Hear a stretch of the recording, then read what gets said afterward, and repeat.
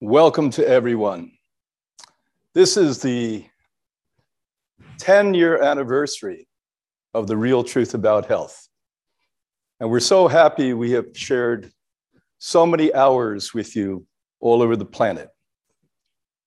I want to congratulate Stephen Shore and his team for their diligent, relentless work to help spread truth in a world of deception and unfortunate circumstance.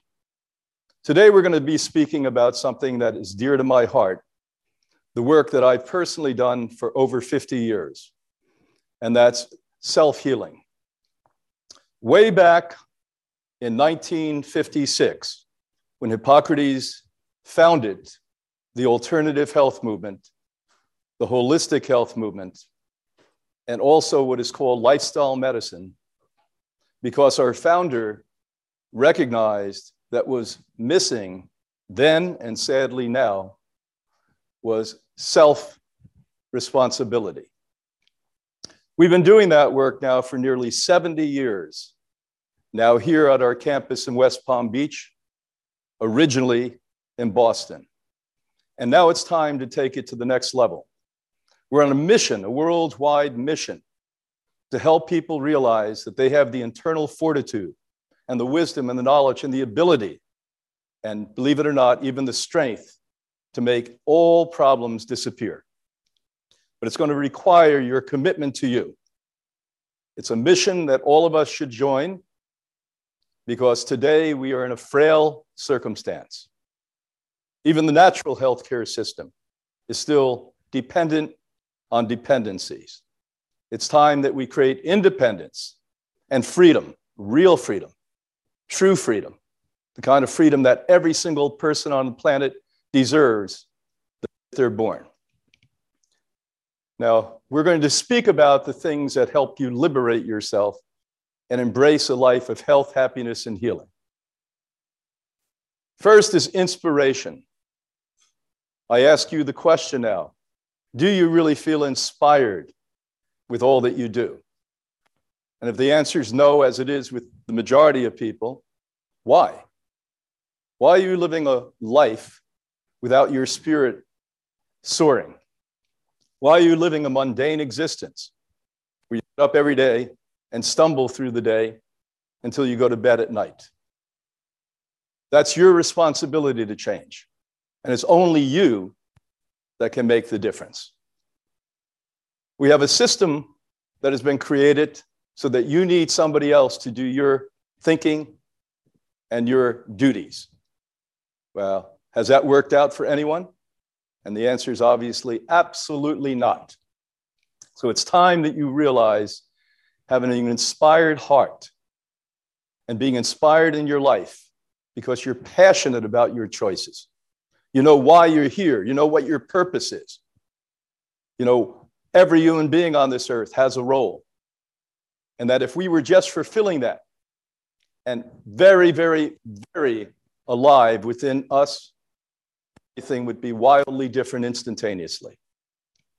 So to heal yourself, to be self-healed, to be inspired by you, not by an external force, not by some group you've joined or some activity that you're involved with.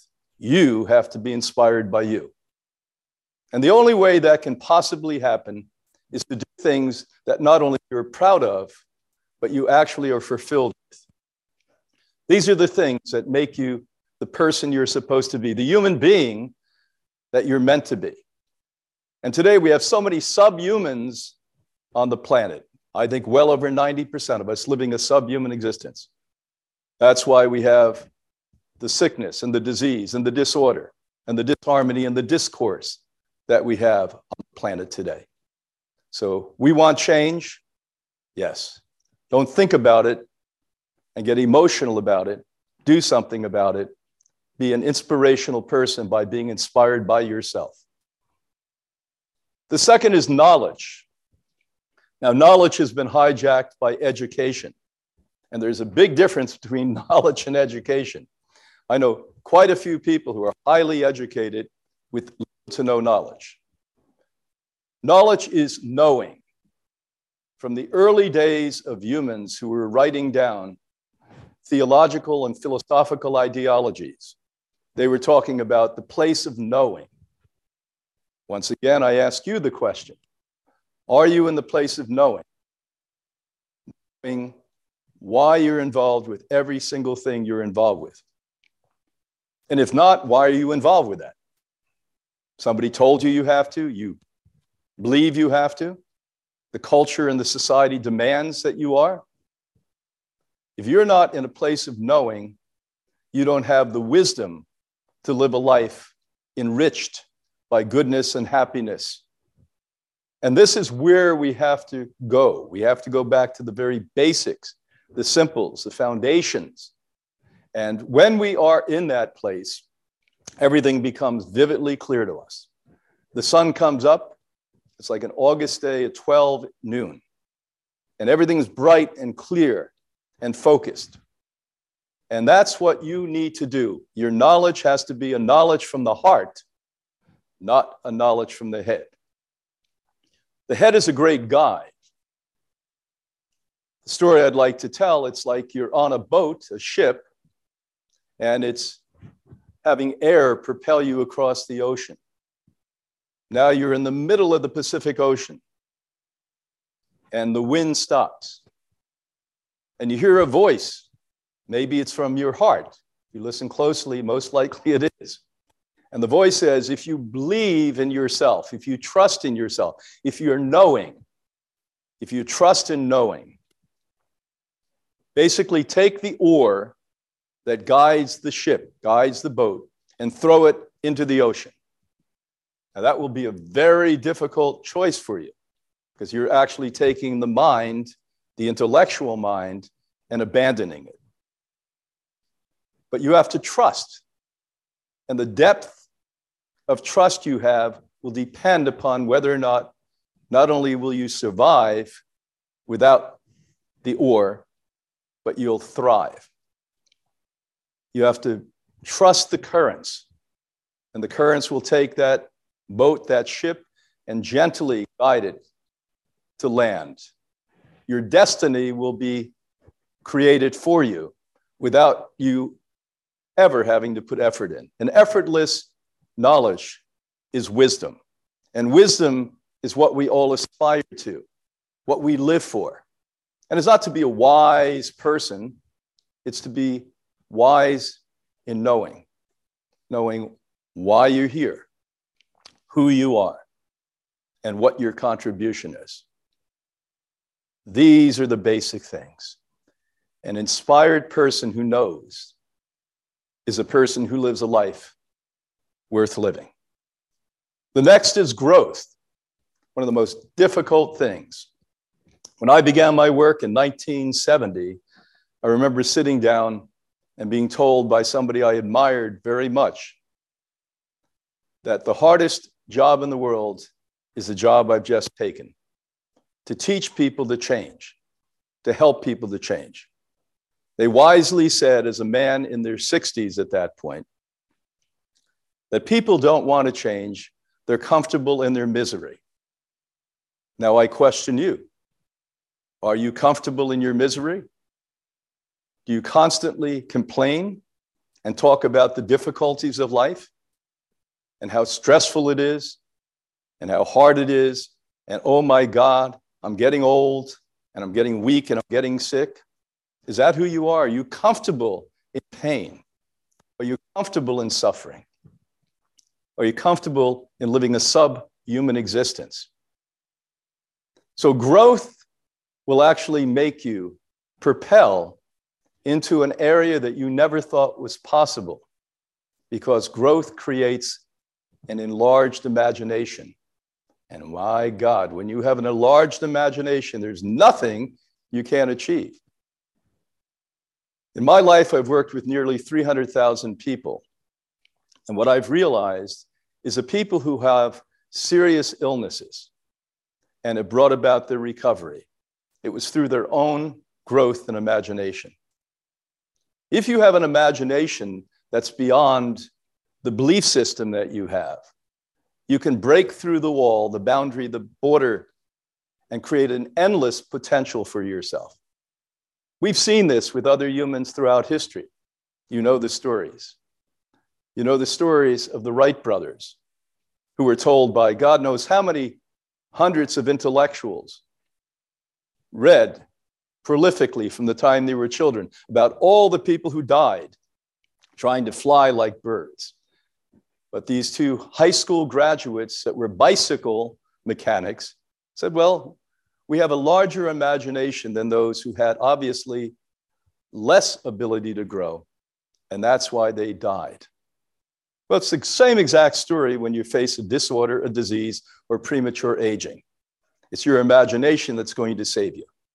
So let's review the essentials that I've learned, and this institute has learned since 1956, give you a life worth living.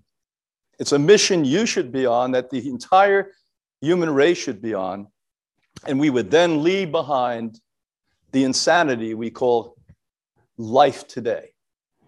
You have to inspire who? You. You have to have knowledge, how? Knowing you. You have to grow, how? Changing you and embracing a larger potential than you ever dreamed possible. Are you up to it? And if so, we're going to take you on this mission. Our mission is quite simple. Positive change is not a switch, it's a process. I know in our Western culture and the great Madison Avenue advertisers and Hollywood filmmakers, everything's instantaneous. This is how the pharmaceutical industries have gotten away with what they have for nearly a century now.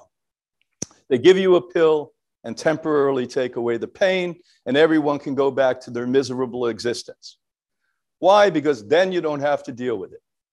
It doesn't act like a switch, a light. It's a process. So as long as you're willing to continue to move on, a continuum of ability and your growth patterns, you're going to do very well with this. The self-healing mission is to inspire, educate, and guide people worldwide to reclaim optimum health and well-being. We do this not because of philosophy, we do it because of hardcore science, modern hardcore science, and the clinical research we've done here with hundreds of thousands over the decades. Through scientifically proven protocols, spearheaded lectures, and decades of experience, the self-healing mission exposes a link between diet, lifestyle, longevity, and even your body weight. The real story is change your mind and change your life. That's why everyone who comes here receives psychotherapy. It's the key into inspiration, knowledge, and growth. A new global study has been really concerning to me. This is just about 2 years old now, this study, where they went around the globe, looked at 30 countries, and 45% of the people in those countries are unhappy in their bodies. But here in the United States and countries like Spain and Saudi Arabia and Peru, Singapore, over 50% of us are unhappy in our bodies. Now, let me slow down and explain why this is so concerning to me, and I hope any thinking person. Your vehicle to navigate life is a vehicle that you must be comfortable in. If you're not comfortable in this vehicle, if you're abusive to this vehicle, do you expect it to function in the way and the manner that it should? Well, obviously not. So half the population in most of the developed world, and notice the countries that literally have the highest level of people unhappy in their anatomy, are countries that are often economically endowed. So we have a lot, but we seemingly don't have what we need, us. We don't have ourselves. Now, we've got to change this. And there's so many people out there yelling and screaming and telling you there's ways to heal yourself and to lose weight and to be comfortable, but nobody really looks at the data and the facts. The old ritual and rhetoric we can talk about. Sure, you exercise. Sure, you eat healthy food. But there's more to it than that. Here's what I didn't know when I was obese at one point, that there was little to no nutrition in any of the food that I ate. As a matter of fact, the food that I was being given as a child, I'm seriously questioning if there was any, even a drop of nutrition in it. It was so highly processed. Now, when we look at crops from all over the globe, and the first serious evidence of this was way back in 1987, they realized within a 1-century period, we eliminated 75 to 85% of the nutrients in the soil. Now, think clearly. We come from the soil. Our bodies, our anatomies are built from the nutrients in the soil. When you were just a youngster, you learned about the periodic table, the elemental table. And depending upon when you read it, it's between 115 and 120 elements that make up the universe as we know it. Everything you see, touch, feel, taste, look around you now, look at your body, is made of those 115 to 120 elements. This is what we're talking about. These elements are in healthy soil, and they remain in healthy soil from composting, where plants literally break back down again into the soil and re-engage the nutrient, the cycle of life, as we call it. Now, way back in 1987, they realized the global catastrophe had already started, that 90 essential elements were not found in most of the topsoil they tested in 97 different countries. Now, let me, once again, essential means you need it. Your anatomy, your body, and I would venture into your psyche, your mind cannot function without these things, these elements. 1987. Now, I haven't read a recent study on this. There will be some coming soon, I'm sure. But let's be very conservative and say, out of the 115, 120, most likely today, all these decades later, we're actually probably lacking about 100 elements. So we're walking around starving. We're walking around weakened. Our cells, including the immune system cells, are dysfunctional, and we just cannot figure out why we're sick. But they have the great answers, the powers be. Send more money. We'll do more research in conventional intellectual thinking so that we come up with a remedy that doesn't really work. And that's what the system is today. How about looking at the basics? it's a little difficult for people who overthink to see simple. And probably some of you fit into that category. Simple is the best. If you look at the most fundamental things that make you who you are, that's where we should start our work. Not on some grandiose ideology or philosophy somebody else came up with, but you, inspired, knowing, and growing. Inspired, knowing, and growing. So while we have so much obesity and people unhappy in their body and people malnourished, if you're a fast metabolizer, you may be eating like a horse and be still very thin because your metabolic function is not working. And with that said, we have all of these people, 50% or so of the population of the world, not happy in their vehicle and being abusive to their vehicle. So this brings about a state of discomfort that literally can propel you into disorder and even disease. Study done for a long time. This went from 1950 to 1999, nearly a half a century. Looked all over at 43 garden crops, from asparagus to broccoli, tomatoes, turnips, etc., and found out that back then, that particularly vitamin C was lacking. Now, how important is that? Well, back about 70 years ago now, the most important scientist on why we age stated in 1954 that free radicals are ultimately what age us and give us disease. What can prevent free radicals, meaning aging and disease, is food-based vitamin C. That's lacking in most of our foods, including, by the way, organic foods. A Stanford study was conducted and published about a decade ago, and all of my friends and colleagues were angry at me because I concurred with them.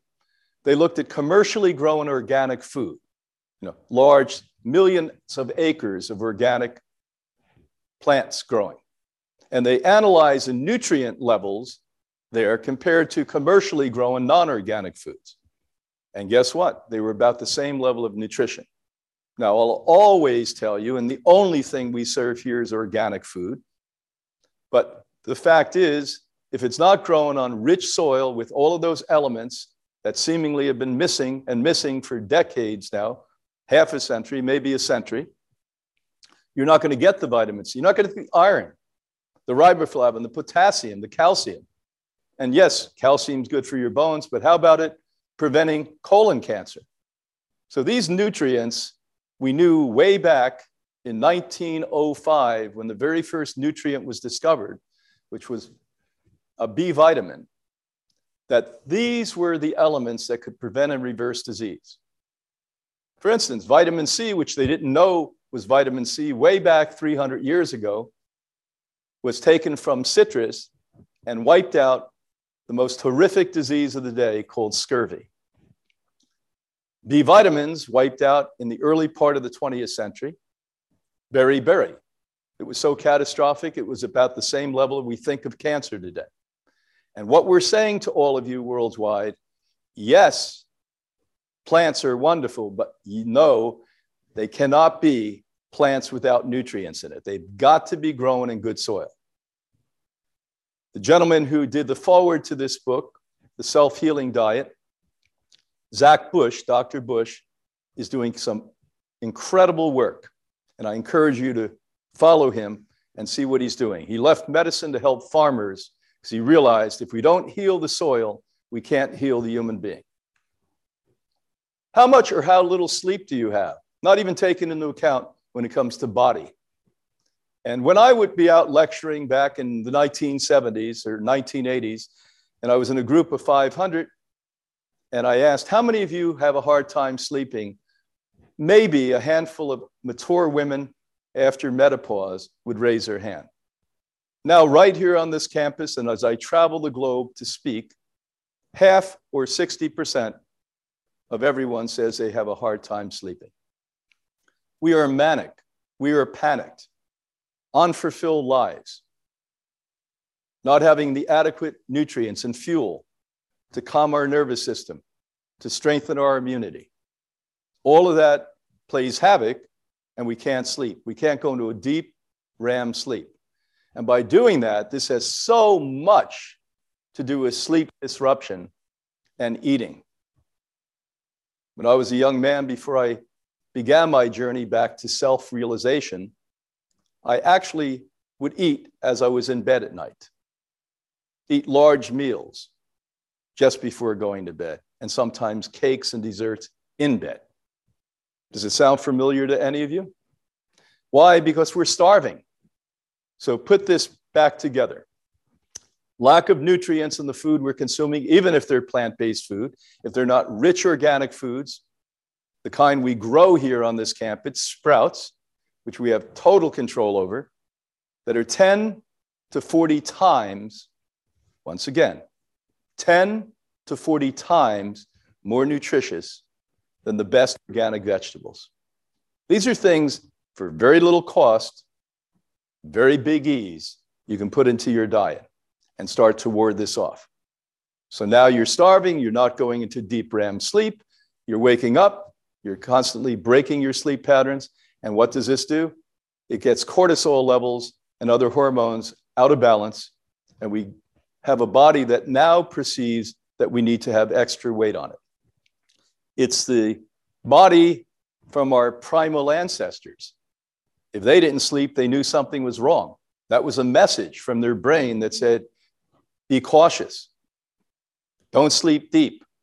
Listen closely. Well, the same thing's happening to us right now in the 21st century. You're being cautious and not getting the kind of rest required to have a body that you're happy in, a body that you're pleased with, what I call a user-friendly body. Hormones influence your weight. My God, do they? Chronic stress produces a hormone cortisol. Now, this prompts your body to store abnormal fat. Now, why? Because hundreds and thousands of years ago, they realized that what they needed is some more weight on their body to run fast if somebody was chasing them or some animal was chasing them. That hasn't gone away. Remember, the evolutionary process of the human anatomy, the great part of it was in primal times.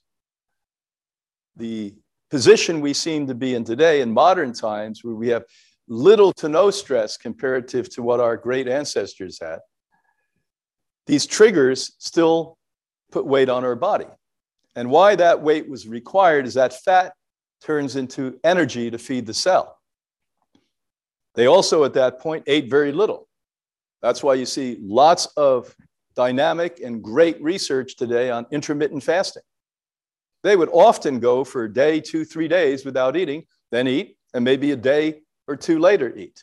So your bodies were once again anatomically, through evolution, built in eating very little of high nutritious plant-based food. And by the way, sleeping and resting deeply most of the time, unless you were in a threatening position. And at that point, your body was smart enough to say, put weight on in case we have to jump up in the middle of the night and run. Insulin resistance. We hear a lot about this. This is being the hormone that tells your body cells to form blood sugar. Now, can you imagine this? Results in weight gain. Now, I remember as a kid, I was sort of an oddball because I was overweight and almost nobody else was overweight. It was quite an abnormality to see a youngster who was overweight at that point. Now it's quite an abnormality throughout the developed world to see a child who's not overweight. Matter of fact, the statistics are appalling. Over 70% of our children in North America are overweight, obese, or morbidly obese. I don't know what the statistics would have been in the 1940s or 1950s, but I can tell you, if it was more than 5%, I'd be surprised. So what happens is this triggers insulin resistance where we're not having hormone balance in our body. So even if you're eating what you perceive as a fairly good diet and even exercising, why many of you have a difficult time balancing your weight, either gaining weight or losing weight, is because of this insulin resistant trigger that you're being the culprit that puts it on and off, by the way you live, the way you think. And hormones are mostly adjusted by thought patterns, not from food. Although food has a place, nowhere near as significant or as important as the way you see life, the way you perceive life, and the way you proceed in life. Your cell phone, nobody even talks about this. We've recently become familiar with an organization that really studies cell phone use and the perils of it. They are not saying we're going to have to abandon cell phones. We just have to make them safer, healthier, and have you have a healthy relationship with your cell phone. But seemingly that's not the case. 67% of the public that uses cell phones globally has an addictive relationship to the cell phone. And let me repeat what I just said to you. Billions of people on the planet Earth today use cell phones. So now we're talking about hundreds of millions and hundreds of billion, God knows how many people. But 67% of the people who have cell phones are addicted to it. Now, what does that mean? That you can't put it down. You can't not look at a text. You can't not look at the Bing you saw, what's the latest news is. You know, you entertain yourself with the little computer that you carry around in your hand that, needless to say, puts radiation into your body, into your brain. Look at the brilliant work of another speaker who's come to the real truth about health, Dr. Devra Davis, an epidemiologist, and the work that she's doing about cell phone creating cancers, neurological problems, and the list goes on. So we've got to have a much more balanced relationship with cell phones. We're like kids who just found a toy and we can't put it down. Now there's a trend, thank goodness, in restaurants where they have baskets at the front. You can't come into the restaurant with cell phone. This needs to be the beginning of a pattern that everyone is employing throughout their life. Same should happen in your life. In the past, when you came home from work, you had family time, rest time, private time. Why don't you just drop it at the front door? Unless there's an emergency that you're awaiting, you don't need to constantly be on the cell phone. And if what you are doing is entertaining yourself with the computers in your hand, get a life. Find other ways to entertain yourself. You know, you have legs, you have a body, there's outdoors. There's so many things you can do in nature, in your life. Be with people, communicate with people. What you have to understand is that one of the factors in longevity today is community. And having a friend in the cell phone is not community. Toxic waste all over.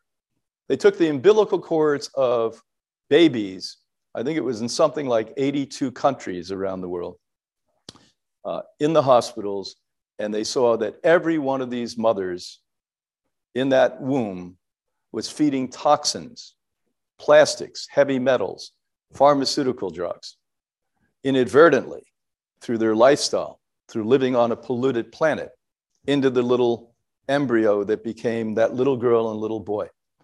These synthetic chemical toxins found in food, clothing, all over the place, these completely confuse your hormones. As a matter of fact, as sophisticated and as brilliant as the human body is, the more I study it, the more in awe I am of it. Just the other day I was reading something I couldn't even imagine a week before we were going to discover about how you function. But what we do know is that the body sees all man-made chemicals as estrogens. So needless to say, this is why cancers, in great part, not in total, are growing and going through the ceiling because they're estrogenically triggered. Breast cancer is about 93% estrogenic, prostate cancer over 90% estrogenic, but even liver cancer, brain cancer, all of those literally have an estrogen tie or connection to it. We have to understand that estrogens also change your psyche, and they can feminize boys and masculate girls. And so when we are getting these in our lifestyle, it is unquestionably one of the reasons there's such confusion today reigning throughout the Western world. And what we have to also understand is that when you look at the way we eat, the kind of things we call food that are not food, like animal flesh, be it fish, be it chicken or turkey, be it pork, be it steer, steak, be it wild game, be it eggs. All of these things are bioaccumulated toxins. So the steer, as an example, to make one point, is out eating pound after pound after pound of polluted grass, and unfortunately, in factory farming, even so-called, quote, organic factory farming, they're feeding grains to these animals. They're eating pound after pound, kilo after kilo, every day that. And those toxic grasses, those toxic grains, are putting into the muscle of that animal massive amounts of pesticides, fungicides, herbicides. So that's why when you eat an animal, it is much more aggressive in giving you diseases like cancer. We have to understand, mothers pass these things down to you, and the younger you are, meaning now, it's more toxic than ever. And I don't see anyone talking about resolution than environmental groups and people we have here on The Real Truth About Health. No government seems to have the stomach to really do what it takes to save their citizens, no less the future of the human race. Artificial ingredients. One of the most disturbing things I discovered, whenever I think things are really wacky, I'm always told, no, there's even wackier things going on. And what happened is Dr. David Kessler, the former head of the Food and Drug Administration, and I had a conversation a number of years ago where he revealed to me that he found that all major food companies, national and international companies, hire chemists that their entire role is to create synthetic opiates. I'll say it again, synthetic opiates, legalized opiates, to put into foods so that you and your loved ones get permanently addicted to that product. Not bad enough, sugar is actually more addictive, this is a factual statement, than heroin and cocaine. So those of you out there saying, well, I only eat agave syrup 2 pounds a day, forgive yourself. It's not that you're weak, you're addicted to it. Now, on top of the sugar, which is massively addictive, that's why they've always put that in foods. They started that back at the beginning of the 20th century. Now they're adding synthetic opiates to get you double addicted to it. You may want to look into this. This is called hyperpalatability. So if you can't stop eating the potato chip, it's most likely because it has these hyperpalatability opiate synthetic chemicals put into it. When I asked Kessler, isn't this illegal? He said, no, these are not on the chart of illicit medicines. And if they are ever tagged, if somebody comes and questions it, they have the second one in that will take 5 to 10 years to get off the market anyway. Be very cautious, people. Your best friend is your heart and the mind in your heart that speaks to you. And yes, you need to trust by starting to trust yourself and then bringing into your sphere of life others that you can trust. But don't think somebody's watching out for your well-being and health and longevity. That's not the plan, I can assure you. Hidden triggers.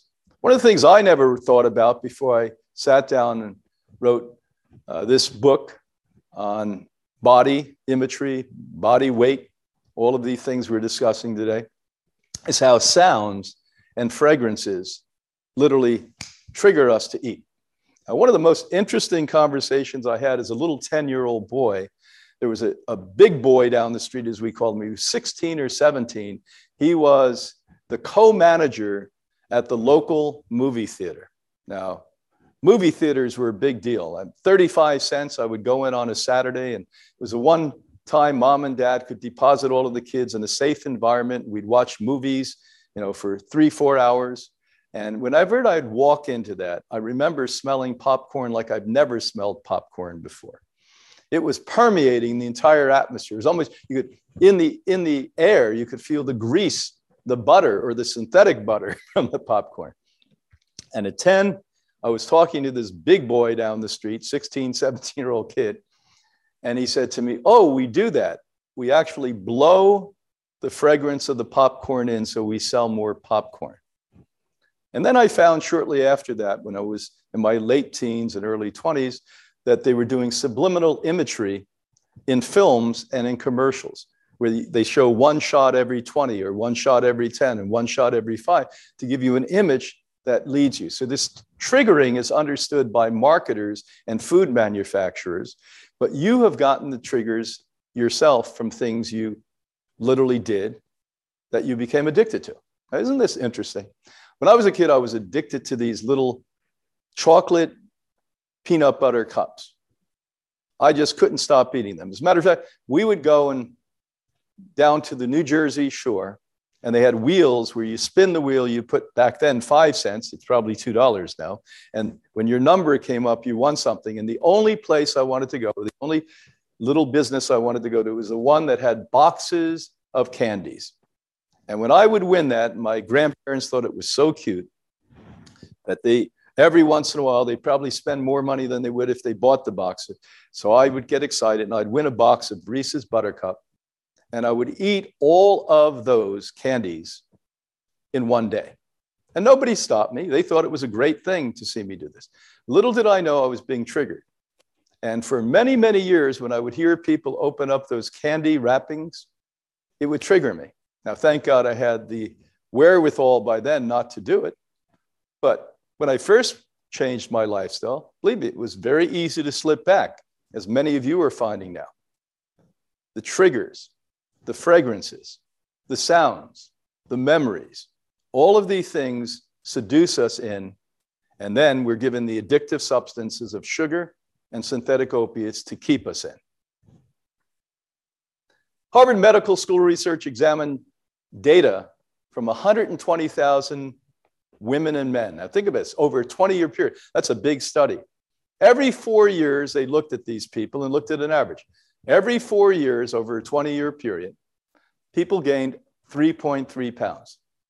Now, obviously, some ate and some 1 or 2, but the truth of the matter is, why was everyone gaining weight? And when they looked at it, what we just talked about, potato chips, potatoes, sugar-sweetened beverages, and processed meats.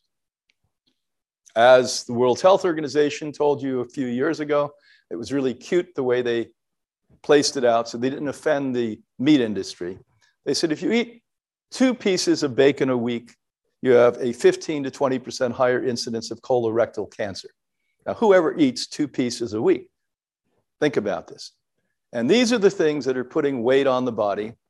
And one of the biggest costs in all of the developed world today is obesity. This is costing trillions of dollars. And we sit and yell about budgeting. Why doesn't anyone address these issues? Why doesn't anyone stop these corrupt, quote, food manufacturers? They're not food, stuff manufacturers, we should go. Why doesn't somebody stop? The only time I saw it is Mayor Bloomberg, when he was mayor in New York City, he actually put a major tax on these astronomically large sodas. It used to take 2 people to carry the soda out. And he said, well, if you want to take those, we're going to charge you shocking high amounts of money for it. Everyone yelled, oh, that's not freedom. Yes, it is, because he was wise enough to understand economics.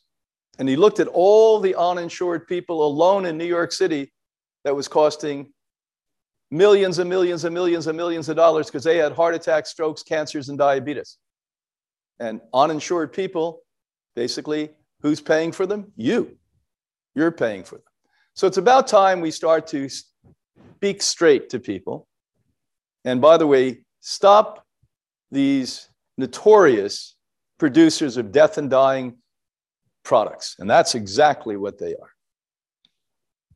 Most popular diet programs have been found to lack nutrients. Now we go right back again and talk about, here they are purporting to be healthy diets to make your body something you want to be in, strong and muscular and the right weight. And they get everyone worked up, and they realize the public has a very short attention span. And so it doesn't really have to work. So every 5 years, they roll out the latest, greatest philosophy, of which when we did a deep dive into it, I always do deep dives when I'm writing and I'm speaking. So I don't hesitate giving you data and facts that are supported by science. They found that almost every single one of the most popular diets in the world lack nutrients. Now, again, you have this trigger in the brain. It's amazing when you think about this. It's a hormone that actually knows if you're satiated, if you're fed, if you're nourished. And so when I was really, really big, I ate from the minute I got up to the minute I went to bed. And as I pointed out, sometimes I would bring the cake or the pie or the ice cream into the bed with me. Why? Because that little hormone in my brain was screaming, "You're starving, you're starving."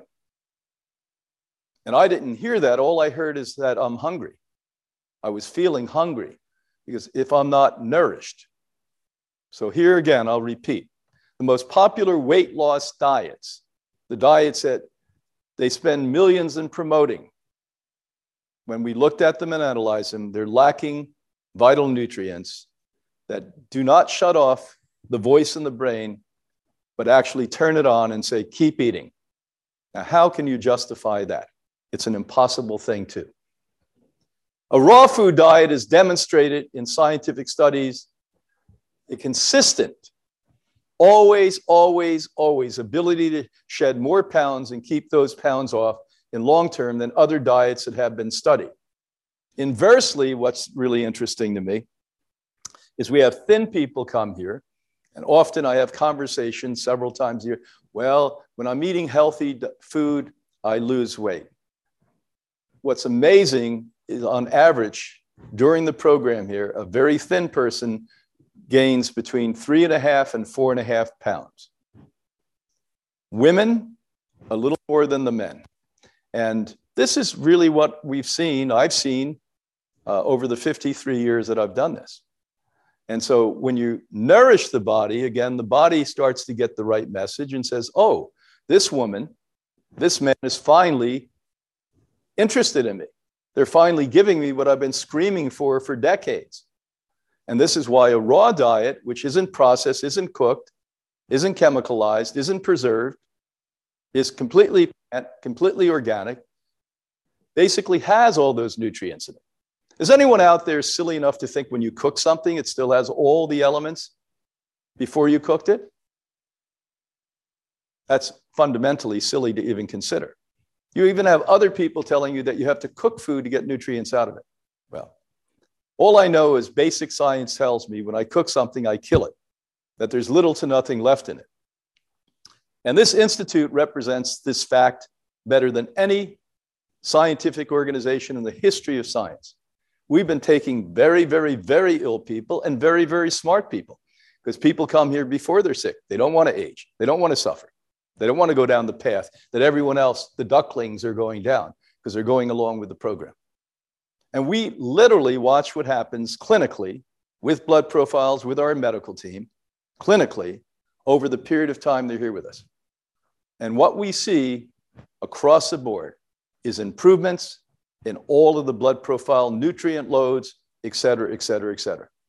And this results, I've seen in thousands of cases of people bringing about their own recovery because you're a self-healer. Nobody heals you. This is why we've got to get rid of self-care and make the step up to self-healing. Because self-care still means come to me, pay me, I heal you. No. The new mantra is I come to me, I find me, I heal me. Much nicer. Now, you may need a little help along the way, but you're the one that ultimately does it.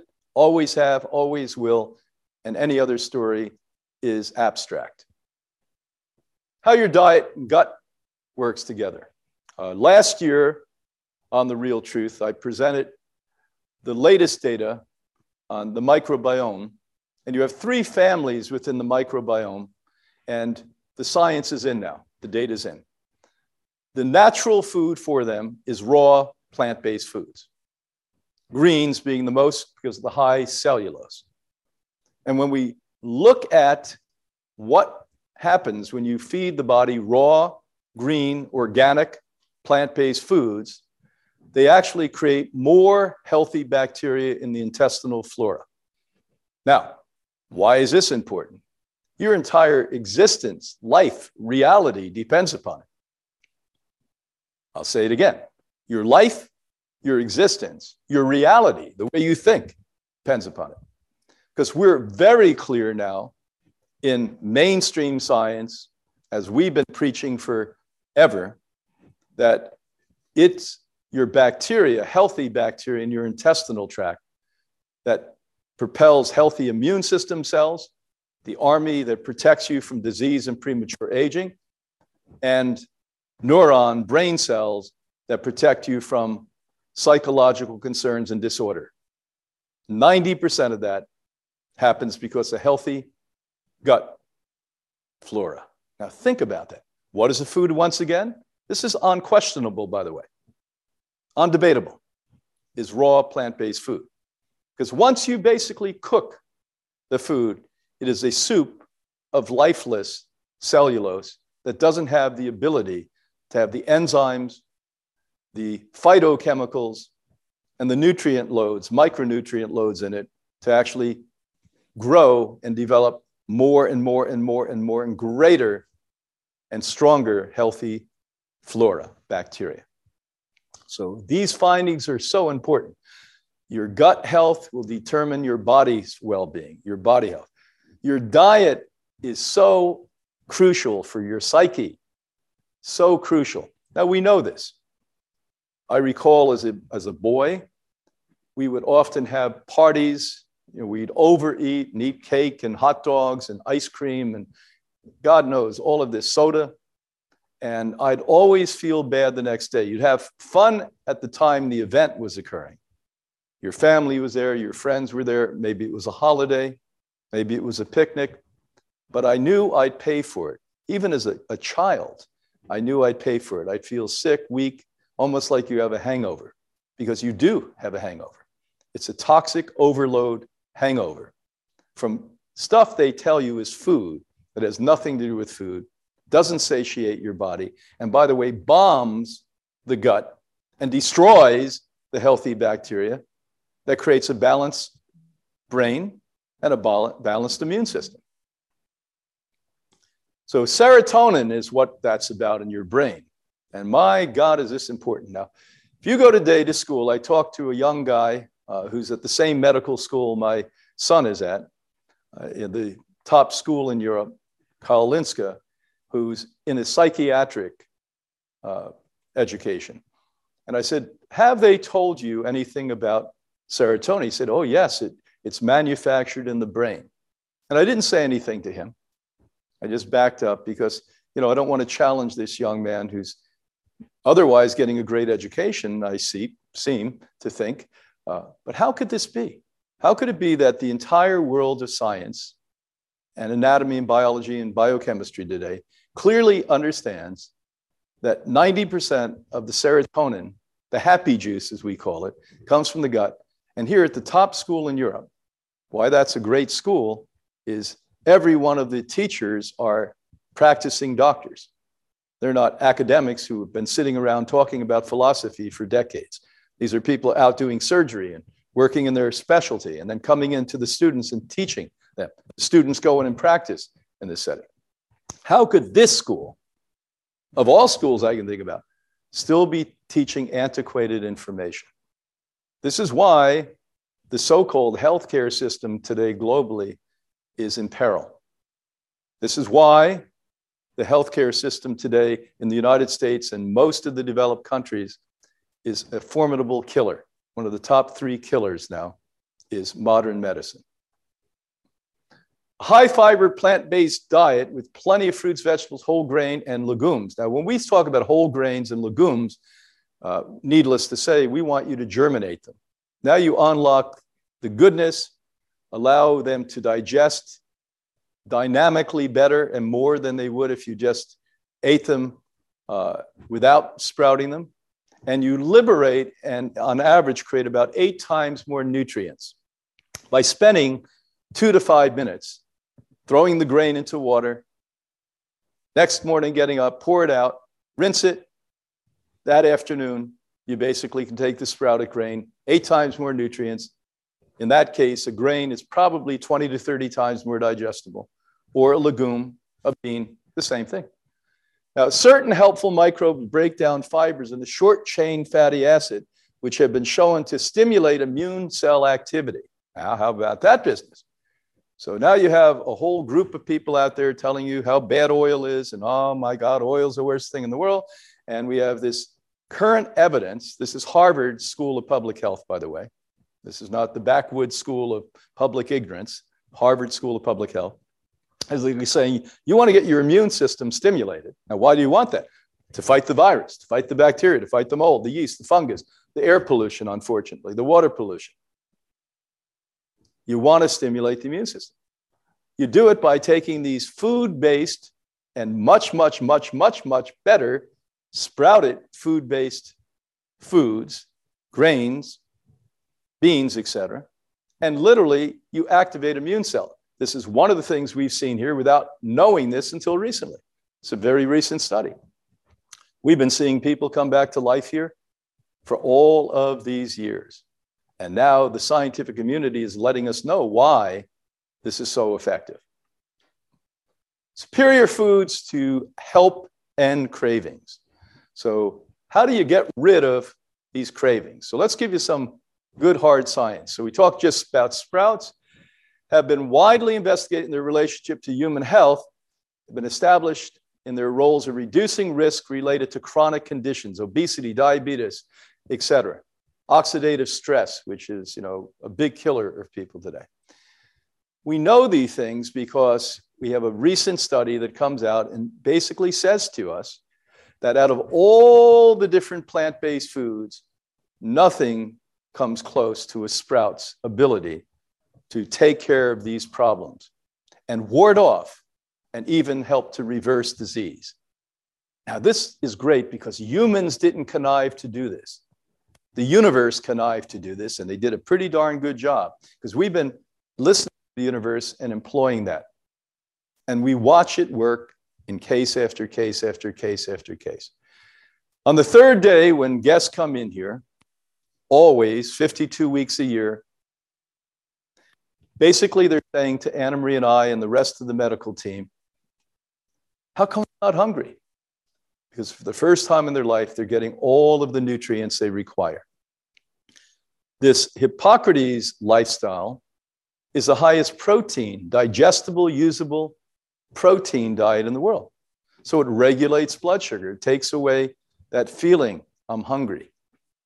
That little trigger, the hormone in the brain says, wow, she has fed me. He has fed me. So move into this. This may be new to you as it was to me.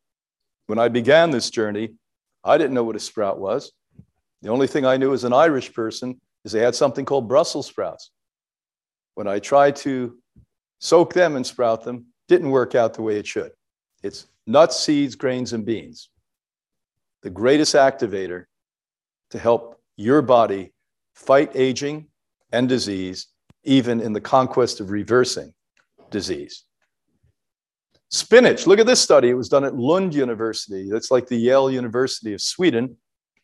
They found different elements within spinach. Now, ironically, moms throughout history seemingly have told us, eat spinach. Even Popeye, back more than 100 years ago, the man that created Popeye had him eat spinach. And remember, Popeye's muscles would get big and he'd have energy, because now we know things we didn't know back then. They must have been instinctually wise about this. But today we know, for instance, once you eat spinach, your hunger goes away by 21%. You feel more satiated, filled, that means, by 14%.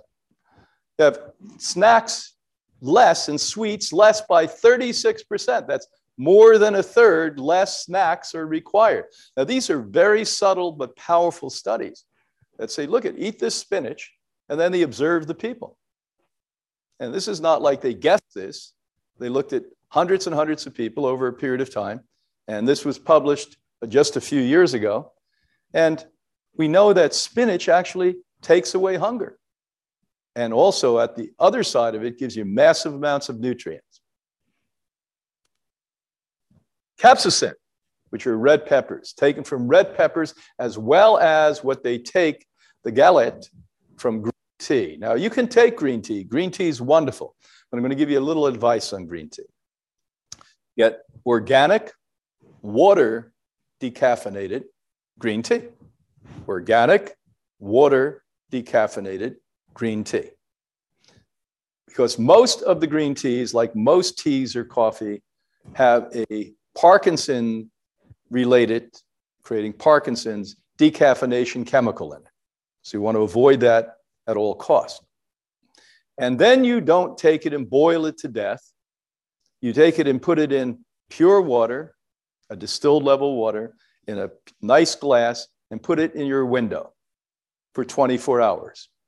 If you then prefer it to be warm when you consume it, you don't have to cook it and get rid of all these wonderful elements that we find in it that take away cravings. You literally just heat it to about 110, 115, or about 42 degrees Celsius. And if you do that, the volunteers in this particular study, they had weight loss, they weren't as hungry, their heart rates improved, they did test after test. Their entire body improved because they took these living capsaicins from red peppers and these incredible gallette-3 elements from green tea. Cinnamon, one of my favorites. One of the great stories is a book among the 31 that I've authored with Anna Maria that we wrote years ago was the 7 Ways to Lifelong Sexual Vitality. And in that book, we had a small section on food where we talked about the foods that activate for females and males the most sexual hormonal action. And it was cinnamon was one of those. And another was pumpkin. So those of you that like pumpkin pie, guess what? That's why it activates your sex hormones in your body. So these have wonderful, like acetate cinnamomyls in it that are amazing. They have cinnamon that spike, neutralize and spike blood sugar levels after ingestion of food are eradicated or eliminated. So story after story that you heard about this, and then of course, the pharmaceutical industries try to squash it and say, oh, there's no proof. There's massive proof on this. And we find a lot of this data offshore, because here in the United States, it's so manipulated at this point. You have to get legitimate science often from other countries where the powers that be are not so powerful, let's put it that way. So this reduces temptations for even eating sugar, cinnamon does. And who doesn't like cinnamon? My gosh, it's so good. Make sure it's a raw, organic variety of cinnamon. Right here on Hippocrates 60 acres, our jungle area, we actually have a cinnamon tree. And where cinnamon is taken from is the bark of the tree. It comes off the side of the bark of the tree. Importance of phytochemicals. These are the magic elements that we only discovered about 50, 60 years ago in science to be the healing agents that were encoded into all edible plants over millions, hundreds of millions of years of evolution of this planet Earth. Isn't that amazing? So here we have a species we've only been around in this form as Homo sapiens for maybe about 11,000 years.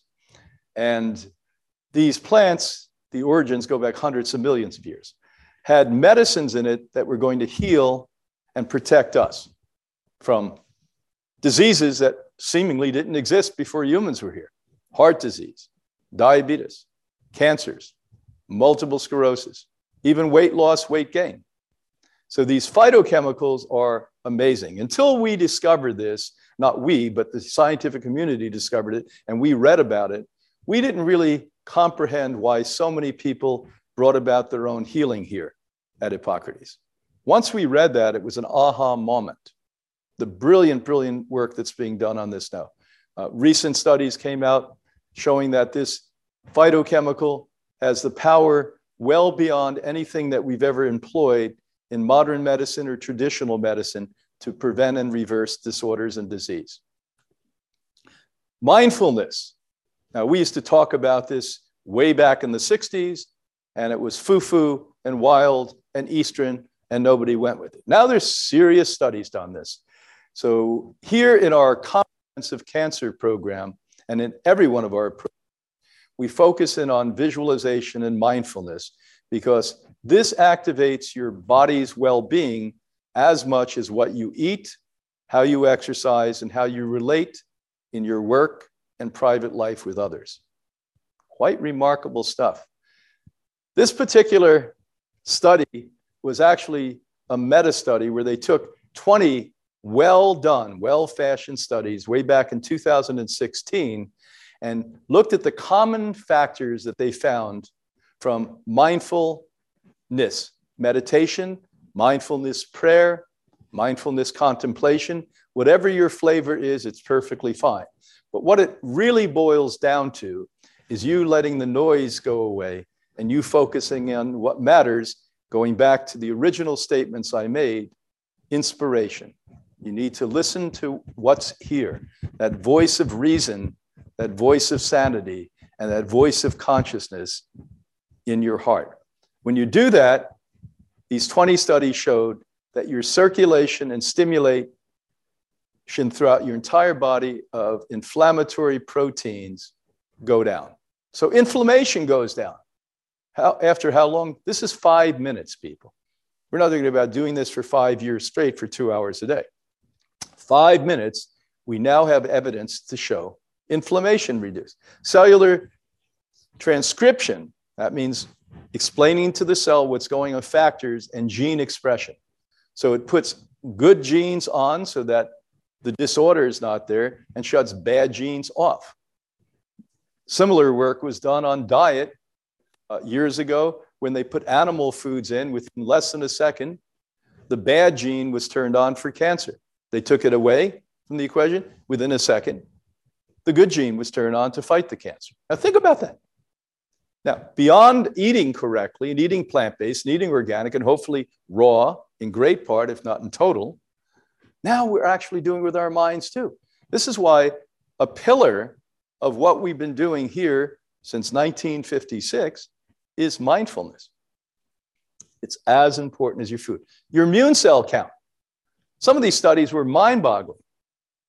Within a short time, more than 5 minutes, they found that some people increased the number of immune system cells up to 40%. Think about that. You're actually manifesting things that weren't there at the beginning. They didn't exist at the beginning. You're actually bringing them out. And they're coming out of a stem cell, which is bone marrow and organ systems of the body, just by the fact you relax. And why? Because everything I've said to you today comes to this moment we're speaking about, that the body is at rest. It's trusting. It's feeling whole. It's feeling happy. It's feeling centered. You're breathing. You're going back to that, the origins of who you are, your breath. And when you do that, the trust factor lets everything work the way it should. It doesn't make things happen that shouldn't be happening. It actually allows things to happen that you've been preventing from happening. Antibody response. Now, antibodies, as you know, are really, really important parts of the immune function of the body. The innate and the adaptive immune system. The innate immune system, by the way, are the real soldiers. They're the guys who come out when the virus you're breathing in, or the bacteria or mold, whatever it may be you're breathing in, comes in. They beat it up, beat it up, beat it up. For the first 96 hours, that's who beats it up. Now, if some slip by, you have the adaptive immune system. The adaptive immune system is led by the great generals, the T cells and the B cells. And they literally beat the heck out of them and say, hey, if the soldiers didn't get you, we're going to get you. But now we're saying that you actually increase the strength of the overall immune system, innate and adaptive immune system, by the mere fact that you're putting the noise out. You're focusing. You're listening. You're relaxing. You are connected to all other life here on this earth and into the multiple universes. You are a live wire that you've intentionally unplugged. It's time to plug yourself back in and become inspired by not only your own inner self, your inner strength, but by the connectivity to all else at all times. It's great to be alive and live at a human level. This is not extraordinary. This is just ordinary we're talking about.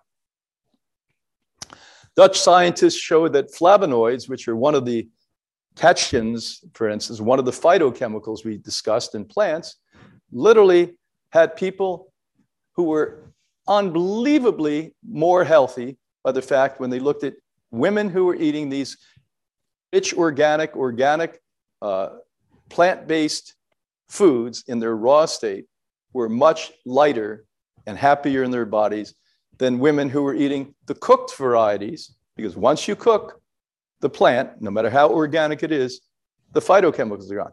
The flavonoids are gone, the catechins are gone, and the list goes down, down, down, down, down. There's so many, we're discovering more as time passes. Reverse insulin resistance. So I wrote about this in one of our books way back in 2020, Menopause, where we describe that women always are given the rap, oh my God, you had menopause. Well, women start normally in their 40s, men start menopause, it's really called andropause, at 26 years old. So we talked about muscle and the important muscle has in the overall well-being of a human being throughout their life. If you're 100 years old, you need muscle. So when you build muscle and you weight train, as I did today, I was at the gym 3 hours before here sharing time with all of you all over the globe. This is part of my life. This is as important as everything else we talked about today. You literally are going to have less spiking of insulin. Avoid all ultra-processed food. We were joking last night here in class that now people get their meals when they go and pump gas. They go into the gasoline superstores, as they call them. What's super about them? I have no idea. But can you imagine? They're eating hot dogs, they're eating potato chips, all with synthetic opiates in it, hyperpalatability opiates in it. Remember, go back to what I spoke about earlier, Dr. Kessler and his investigative work. Consume sufficient quality protein. Now, when you hear protein, you immediately think meat. That's what a great con job the meat and dairy industry has had on you for more than 100 years. Think about that. When I think of protein, the last thing I think about is meat. It's not protein a human being can absorb, digest, and utilize. It's a muscle of an animal that's going to sit in your body 3 days and pollute the body, give you disorder and disease. And by the way, make you much more unhappy because it's going to destroy the flora and intestinal bacteria that we spoke about that is directly connected to the serotonin receptor sites in the brain. And you want to take protein that's already pre-digested. Now, there's two foods, one we've talked about, sprouts that take proteins, break them down to usable amino acids. So even in a person who's struggling because they're ill, within 15 to 30 minutes, they'll absorb sprout protein. And again, the Hippocrates diet is the highest protein, usable, affected protein diet in the world. Second one is algae. Blue-green algae, green algae, phytoplanktons, already broken down to simple chain amino acids so that the body cell can take it in, regulates blood sugar, so you don't have an insulin spike. Then we also look at gut problems. Just yesterday, I spoke to a guest here about her young son in his 20s. Now he has gut problems, and even though he eats a healthy diet. Well, what is a healthy diet today? When I look at most plant-based eaters, I don't consider them having a healthy diet. So we've got to really go up 3 or 4 or 5 or 10 notches, depending upon where you are. Now, first, I want to congratulate any of you that have made this very intelligent and smart and scientifically supported move to become a plant-based eater. But now we've got to refine that. And I didn't do it overnight. And unless you're fighting a big problem with disorder, you don't have to do it overnight. But make a plan, a 6-month, a year, 2-year plan. So by the end of 24 months, you are actually eating at what I call an ethical level at that point, ethical to yourself, the environment, and everything else. So when you do this, by the way, it takes away inflammation. When you're eating these healthy forms of food that don't disturb the gut, you don't putting eggs in, you're not putting fish in, you're not putting milk in, you're not putting cheese and yogurt and kefir in, all of this nonsense, whipped cream in, that you butter in, you're disturbing the gut. So once you get rid of that, your insulin is not going to spike. Get enough sleep. We spoke about this earlier. I cannot emphasize this enough.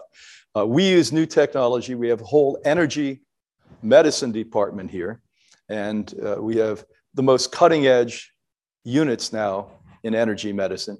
And we have one called BrainTap that has been remarkable on even people who have had decades of sleep deprivation, helping them go back to sleep patterns. And this is very available. Learn about it.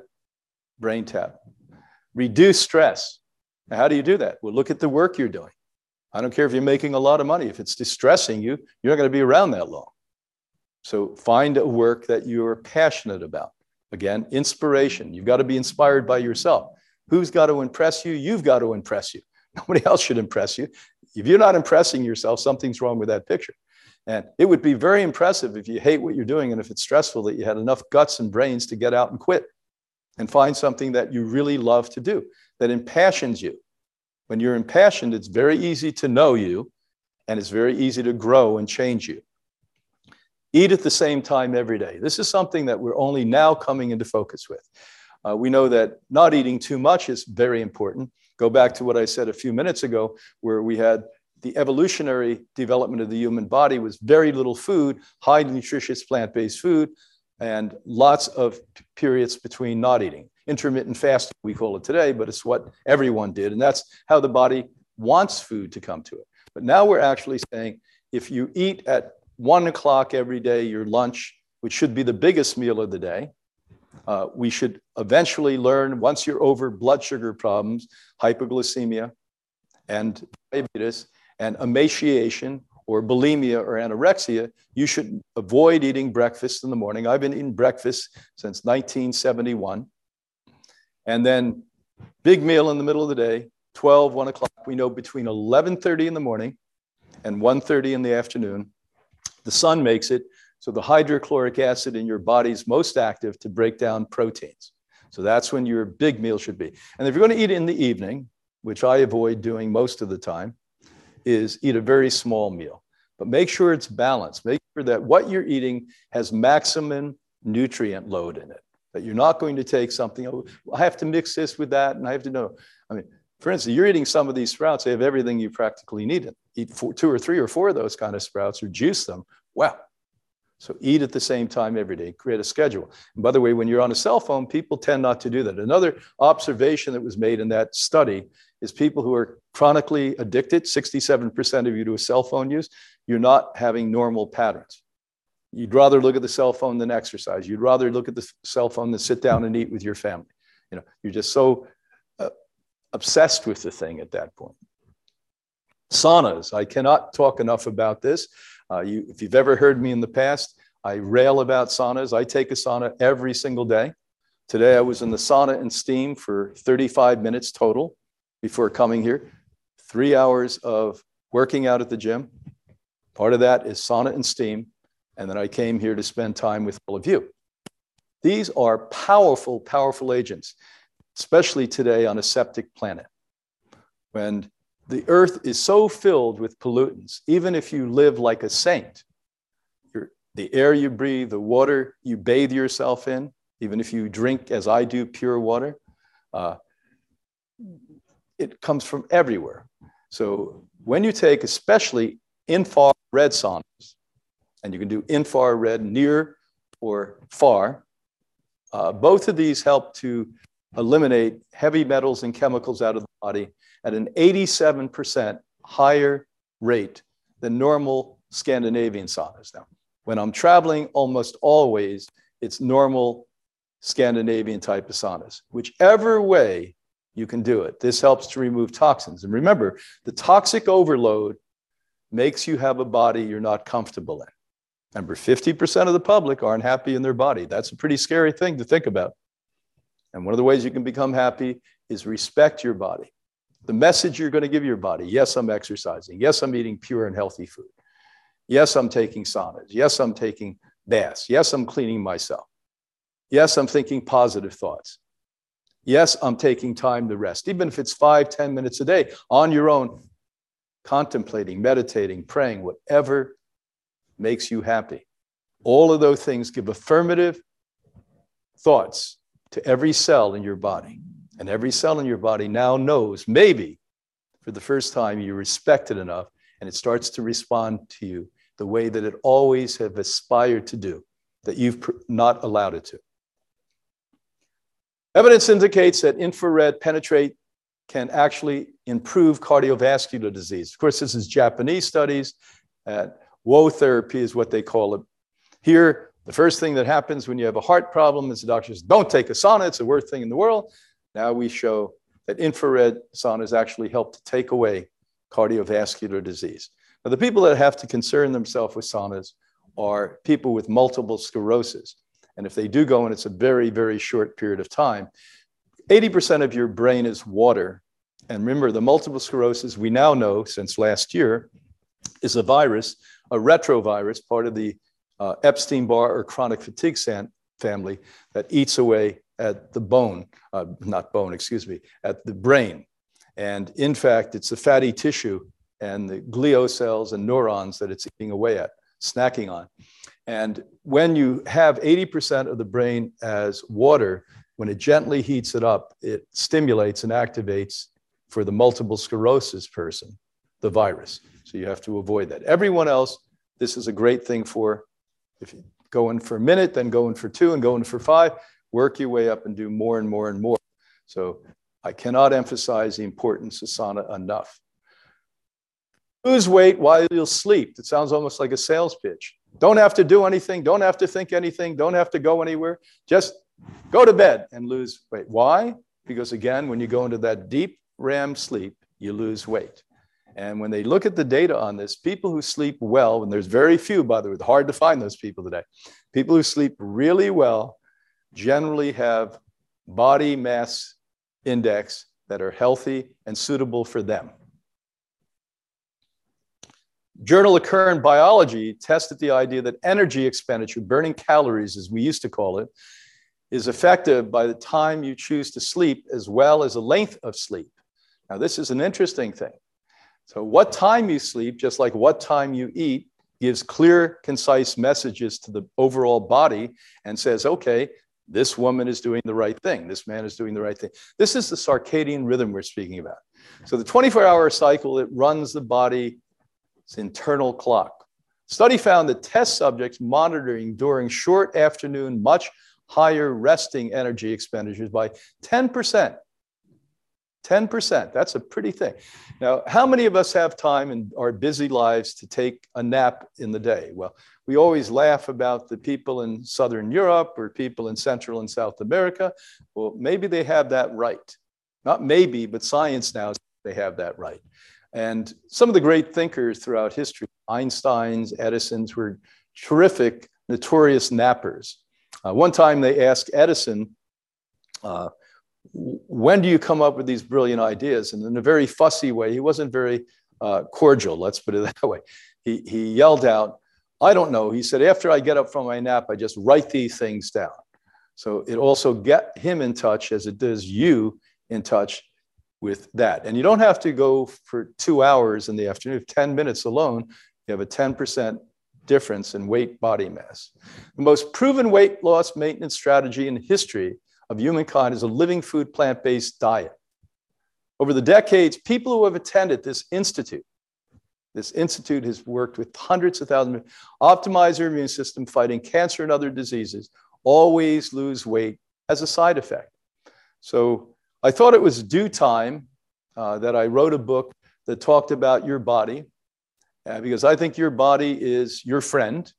And until you make friends with your body, you're always going to have this internal struggle, both biological, psychological, and I even think spiritual, that you should look at it as a fine, refined tool to employ your imagination and your dreams at their maximum best.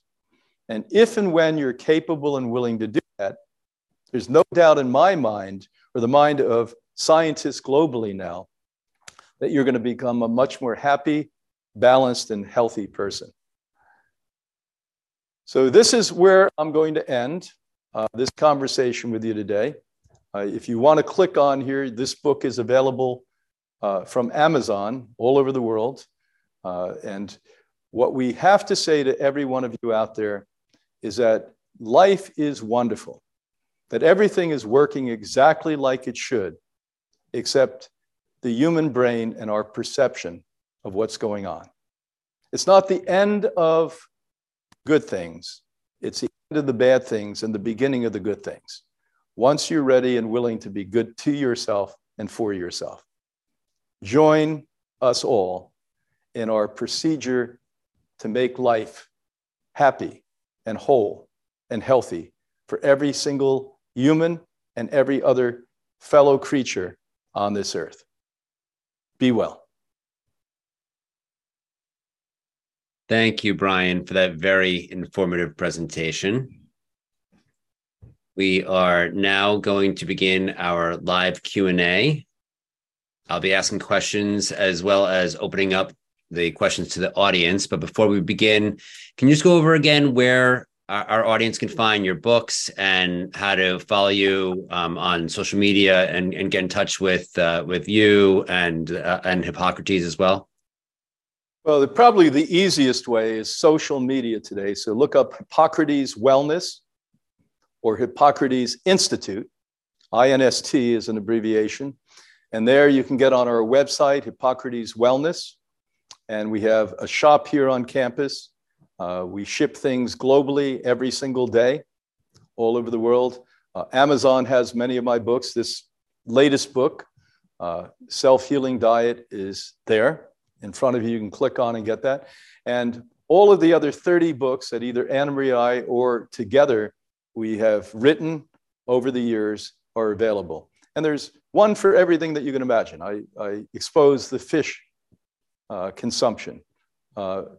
As you know, I exposed the poultry consumption and also the dairy consumption. So any of you that are still struggling with any of those above issues, there's a clear book, scientifically based, that will literally tell you the perils that you'll experience by consuming those non-human foods. Great. Thank you very much. We're now going to begin our live Q&A. I will be asking, I'll be asking questions as I had previously stated, as well as the audience. We first want to explain to everyone how this works. We don't take questions directly from the chat. Instead, we ask everyone to virtually raise their hand. If you're not familiar with how to do this, what you want to do is click on the reactions button, second from the right at the bottom of the Zoom window. Then you're going to click on the raise hand function in the menu that pops up. We will then take questions in the order in which they are received. When it's your turn, I will unmute you and ask you to state where you're from and to ask your question. We ask that everyone keep their questions brief and on topic. We will then mute you. If you wish to ask a follow-up question, you will need to raise your hand and get on the back of the line. So, and if we have time, we'll take you. So what I want to ask you a question, Brian. So Dr. Cousin had some thoughts on cholesterol, saturated fats, overall fats, and salt.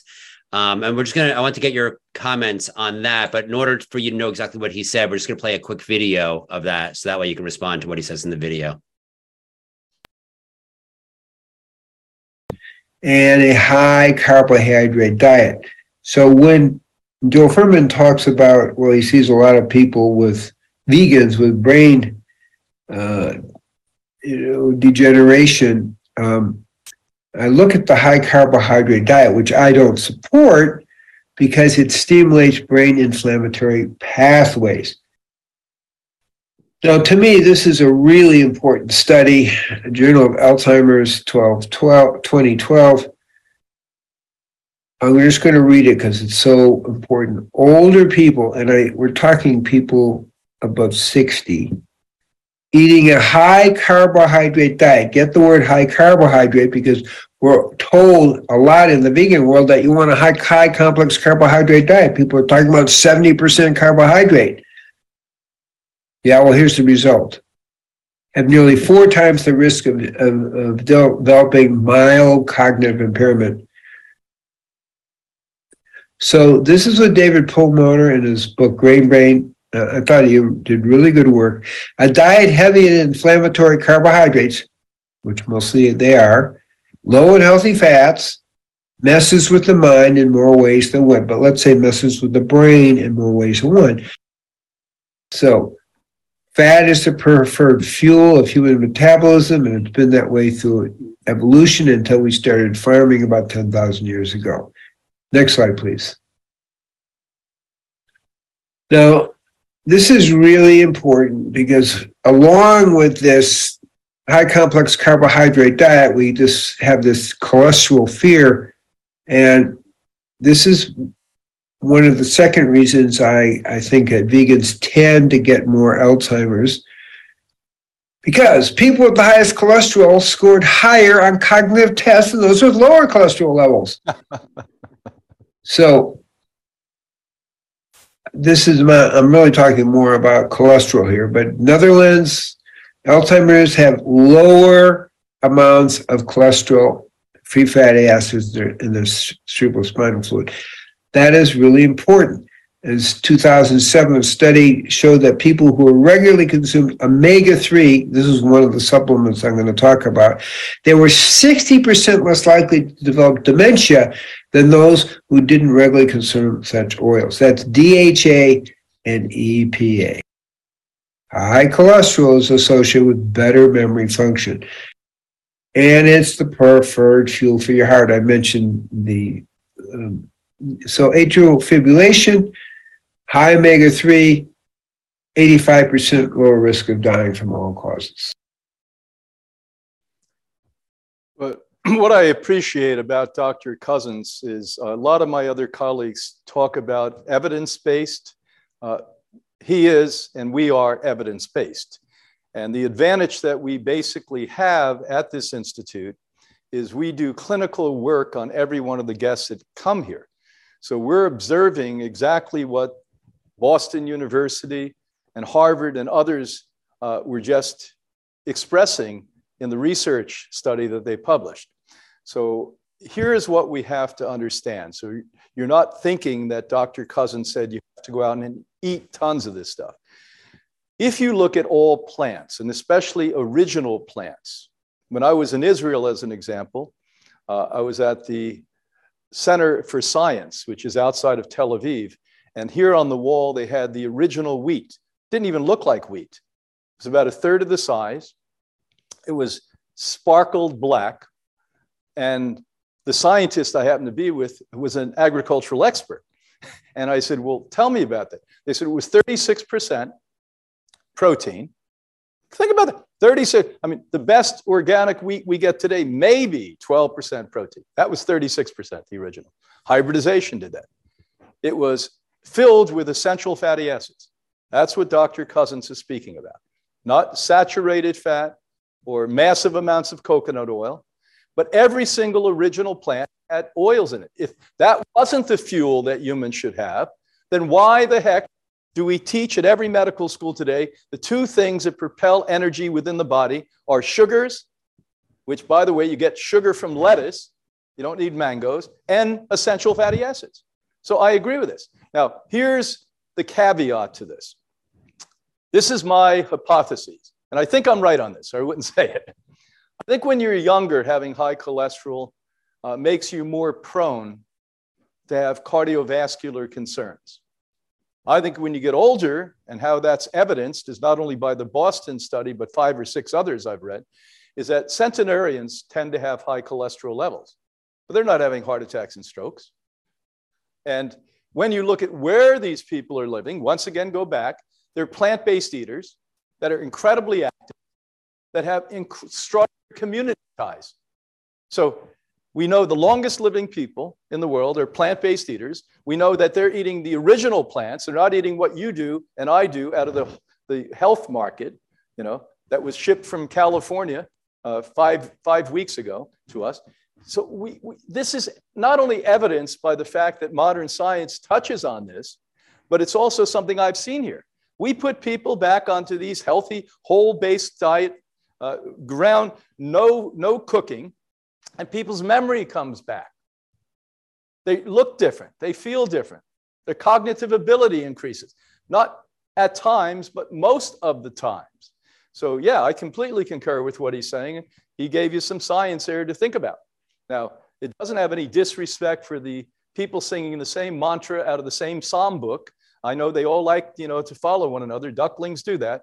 But the truth is, you got to stop being a duckling sometime. You got to learn that you have wings and fly. And we've got to get beyond that. And by the way, I'm willing, and I'm sure Gabriel is willing, to always change our story when we know more. So knowing more is the key. Inspiration, knowledge, and growth. So thank you very much for the answer. So just a quick follow-up on that question. Someone like Dr. Caldwell Esselstyn, who's also a clinician, and he's got a very strict diet, kind of going, away from oils and even excluding nuts and seeds, and other fats that I think are considered healthy fats by many of the population. Based on what you're saying, where do you think he gets it wrong? I don't think he gets it wrong. I think as a man that came into this through the window of cardiovascular disease that he personally had, I think he gets a lot right. So you don't hear him talking about what I would talk about or Dr. Cousens. We have a larger menu, let's put it this way. And I know him well. We've been on lecture tours in Europe. His wife and he are just salt of the earth, wonderful people. He has a purple medal as a military man. He was a heroic American. I just have utter respect for him, his integrity, his genius, his attitude, et cetera. And how many lives he's helped who have heart attacks and strokes and potential heart attacks and strokes. So I think in that way, we sort of, when people have had heart attacks and strokes and the history of that, we sort of lean in that direction until they know they've gotten well. But again, it's not permanently. You've got to be on a prohibition from what nature has put into the garden for us to eat. They wouldn't be there if we shouldn't be eating those things. Great. Thank you so much for that answer as well. So we've got some questions from the audience that we're going to turn to. Aaron, please state where you're from and ask your question. Hi, I am from Massachusetts, and I have two questions. One, you mentioned that plant-based is the best diet for weight loss. I turned into plant-based about 5 years ago, 50% raw, but I still have a challenge with my belly fat. How would you recommend to get rid of the belly fat? And my second question, you spoke that you and many other speakers spoke about the advantages of the fasting. And there is a company that's doing fasting mimicking diet they call Prolon, which is supposed to, they give you some food that's supposed to be like you are in diet. I would like to know if you know about this company Prolon and what are your thoughts about this. Thank you so much. I know about that. That was created in part with University of Southern California. And it's a powdered up vegetable drink that's, in my view, not necessary. If you want to fast on green juices, you make out of fresh raw juice. That would be my preference over than buying an expensive powder for it. And belly fat, one of the things we didn't focus in on today, I wish we had 10 hours, I would have done a 2-hour presentation on exercise. I explained that I do that's part of my lifestyle. It's as important as what I eat. So you're not doing exercise. I do every single day. And I also share this. It's funny, we never talked about this till last year. But every day, Dr. Cousens does 900 sit-ups. I do 900 sit-ups. It's really funny. We both came to that in our own way in different parts of the planet. But that's what you need to do, And if you don't, and you get older, by the way, everyone's going to have a little belly flap. It's just going to happen to us because the cortisol levels and the hormones are going and all of that. So exercise was not an option 5 or 6 generations ago. It's either you starved or you exercised. It was called farming. So people generally didn't choose starving. So they went out every day and they lifted weight and they did aerobic exercise and they did stretching exercise and they maintained until the day they died at 90 or 100 years old, exercise practices. Today, less than 5% of the population in this country and around the developed world exercise adequately. Now think of what I'm saying to you. And we're not talking about a lot. If you look at the brilliant work of Dr. Cooper and others who are exercise scientists, we're going to tell you, just to maintain health, we're not talking about having great health, maintain health. You have to do 35 minutes, 5 days a week of aerobic. That means not lollygagging along. I mean, it's like sweating. I'm not really happy, but I'm doing this for 35 minutes. You need to weight lift 3 days a week for at least an hour and a half. And you need to hit different parts of the body. And once you're the ripe young age of 40, you have to do stretching every single day. And abdominal exercise, which I do, and anyone who understands this, you do every single day. One of the few things that you do on a daily basis. Great. Thank you so much for that answer. Our next question is going to be from Monty. Monty, please state where you're from and ask your question. Yes, I'm from Trenton, Ontario. Dr. Clement, what is the relationship? Do you know of any book that speaks about the relationship between food and distorted reality, or thought and gene expression? With the advent of so much mental depression globally, do you know of what are the best books you know that addresses these two issues: thought and gene expression, and food and distorted reality? Yeah. So what you are speaking about is the great work that's now being done on gastrointestinal health. And there's one called The Fuel. Somebody may help me with this one. But he was on The Real Truth About Health last year, I believe. This is the best book, current book, with the latest research and science on gastrointestinal bacteria, flora, and psychology, which we spoke about today.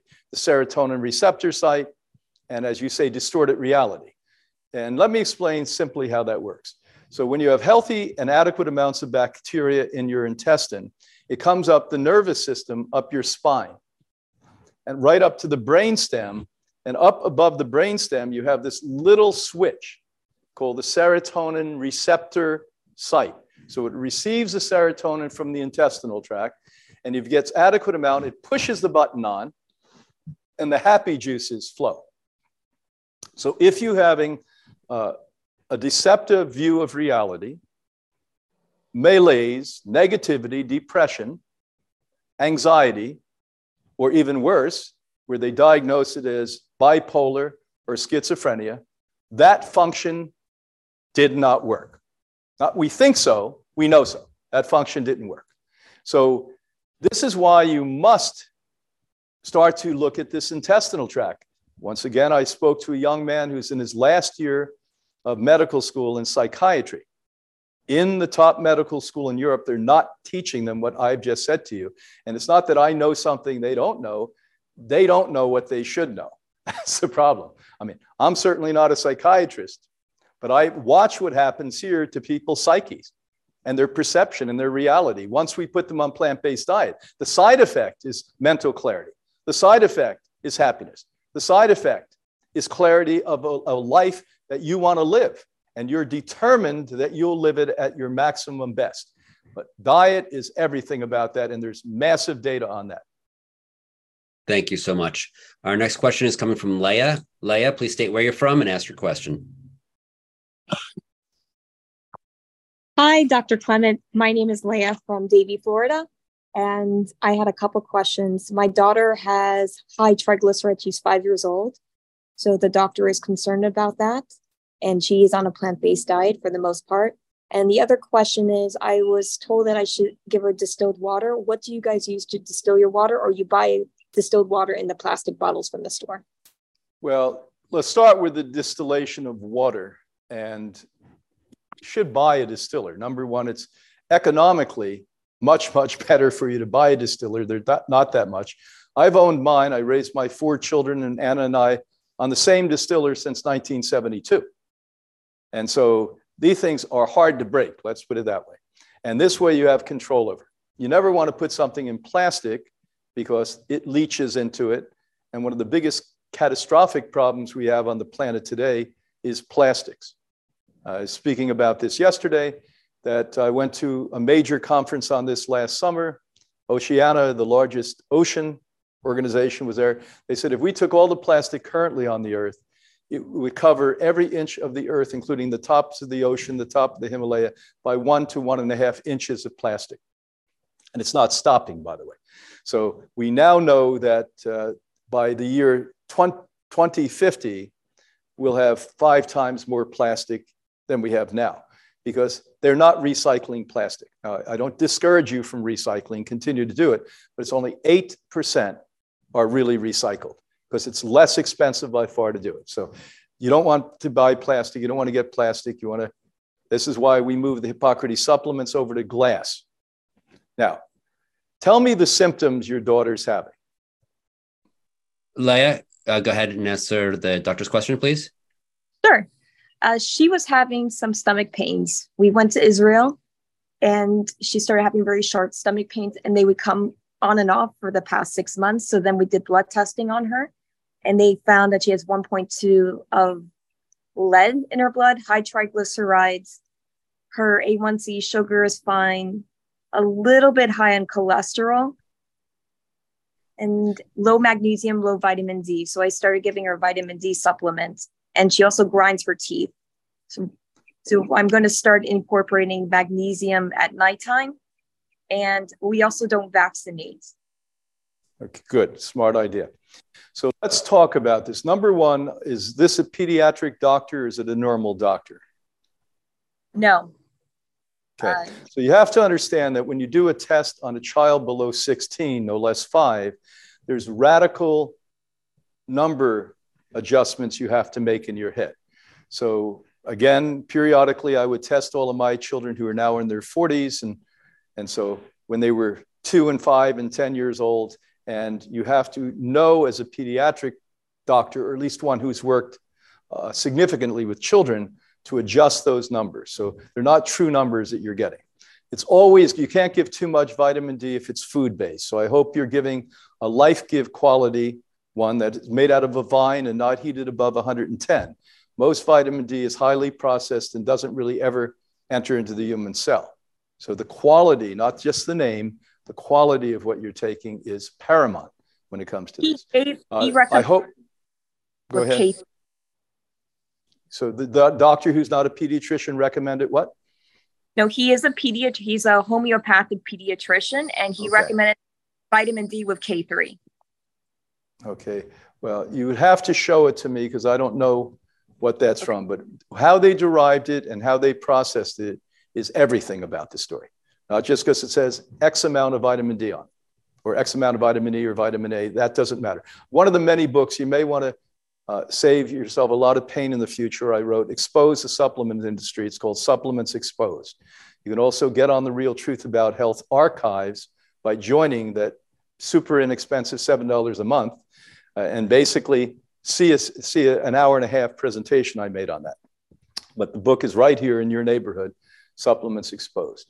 So the first thing I would do with a child like that is see if they have H. pylori, because that's what it sounds like to me. And that's not even a blood test. That's where they make her blow into a little tube. Any competent doctor should know to do that, because that's what it sounds like more to me than anything else. If he did a scan on her, which if she was sick enough, you would do that on her, you would basically see she didn't have any anatomical problem. So when you rule that out, which is highly unlikely, then you realize it has to be a microbe that's in her intestinal tract.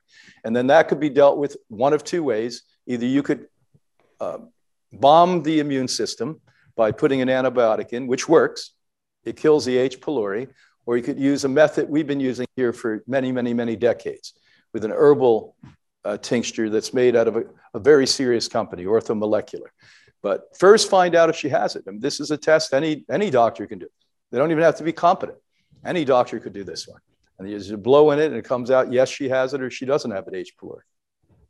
All right, great. Thank you. And I think that brings us up to the end of our Q&A time. So thank you so much, Doctor, for that really amazing presentation. It was extremely informative. And I definitely, I'm going to be checking out some of these videos and the book that you just referenced, as supplements are a big important thing.